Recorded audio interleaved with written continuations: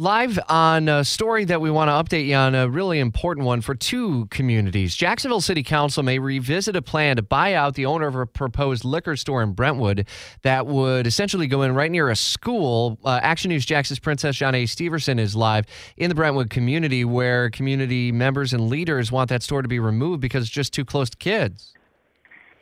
That's right, Rich, and I got to tell you, I'm actually standing on the ground right now where that liquor store is going to be built, and if you just take less than 10 steps to your left or right, depending on where you're standing, you will see Kipp Elementary School right next door.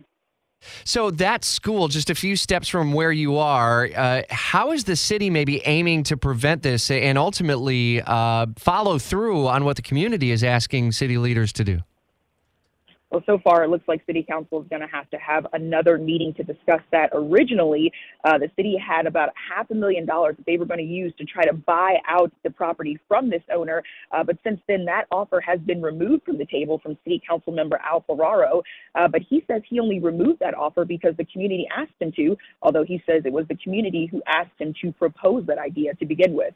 Where would the money ultimately come from, Princess Jhane? The money is going to come from money that Mayor Lenny Curry originally earmarked to remove a Confederate monument that's located in Springfield Park. And so obviously there's more planning, more discussion that has to take place on this. What ultimately comes next?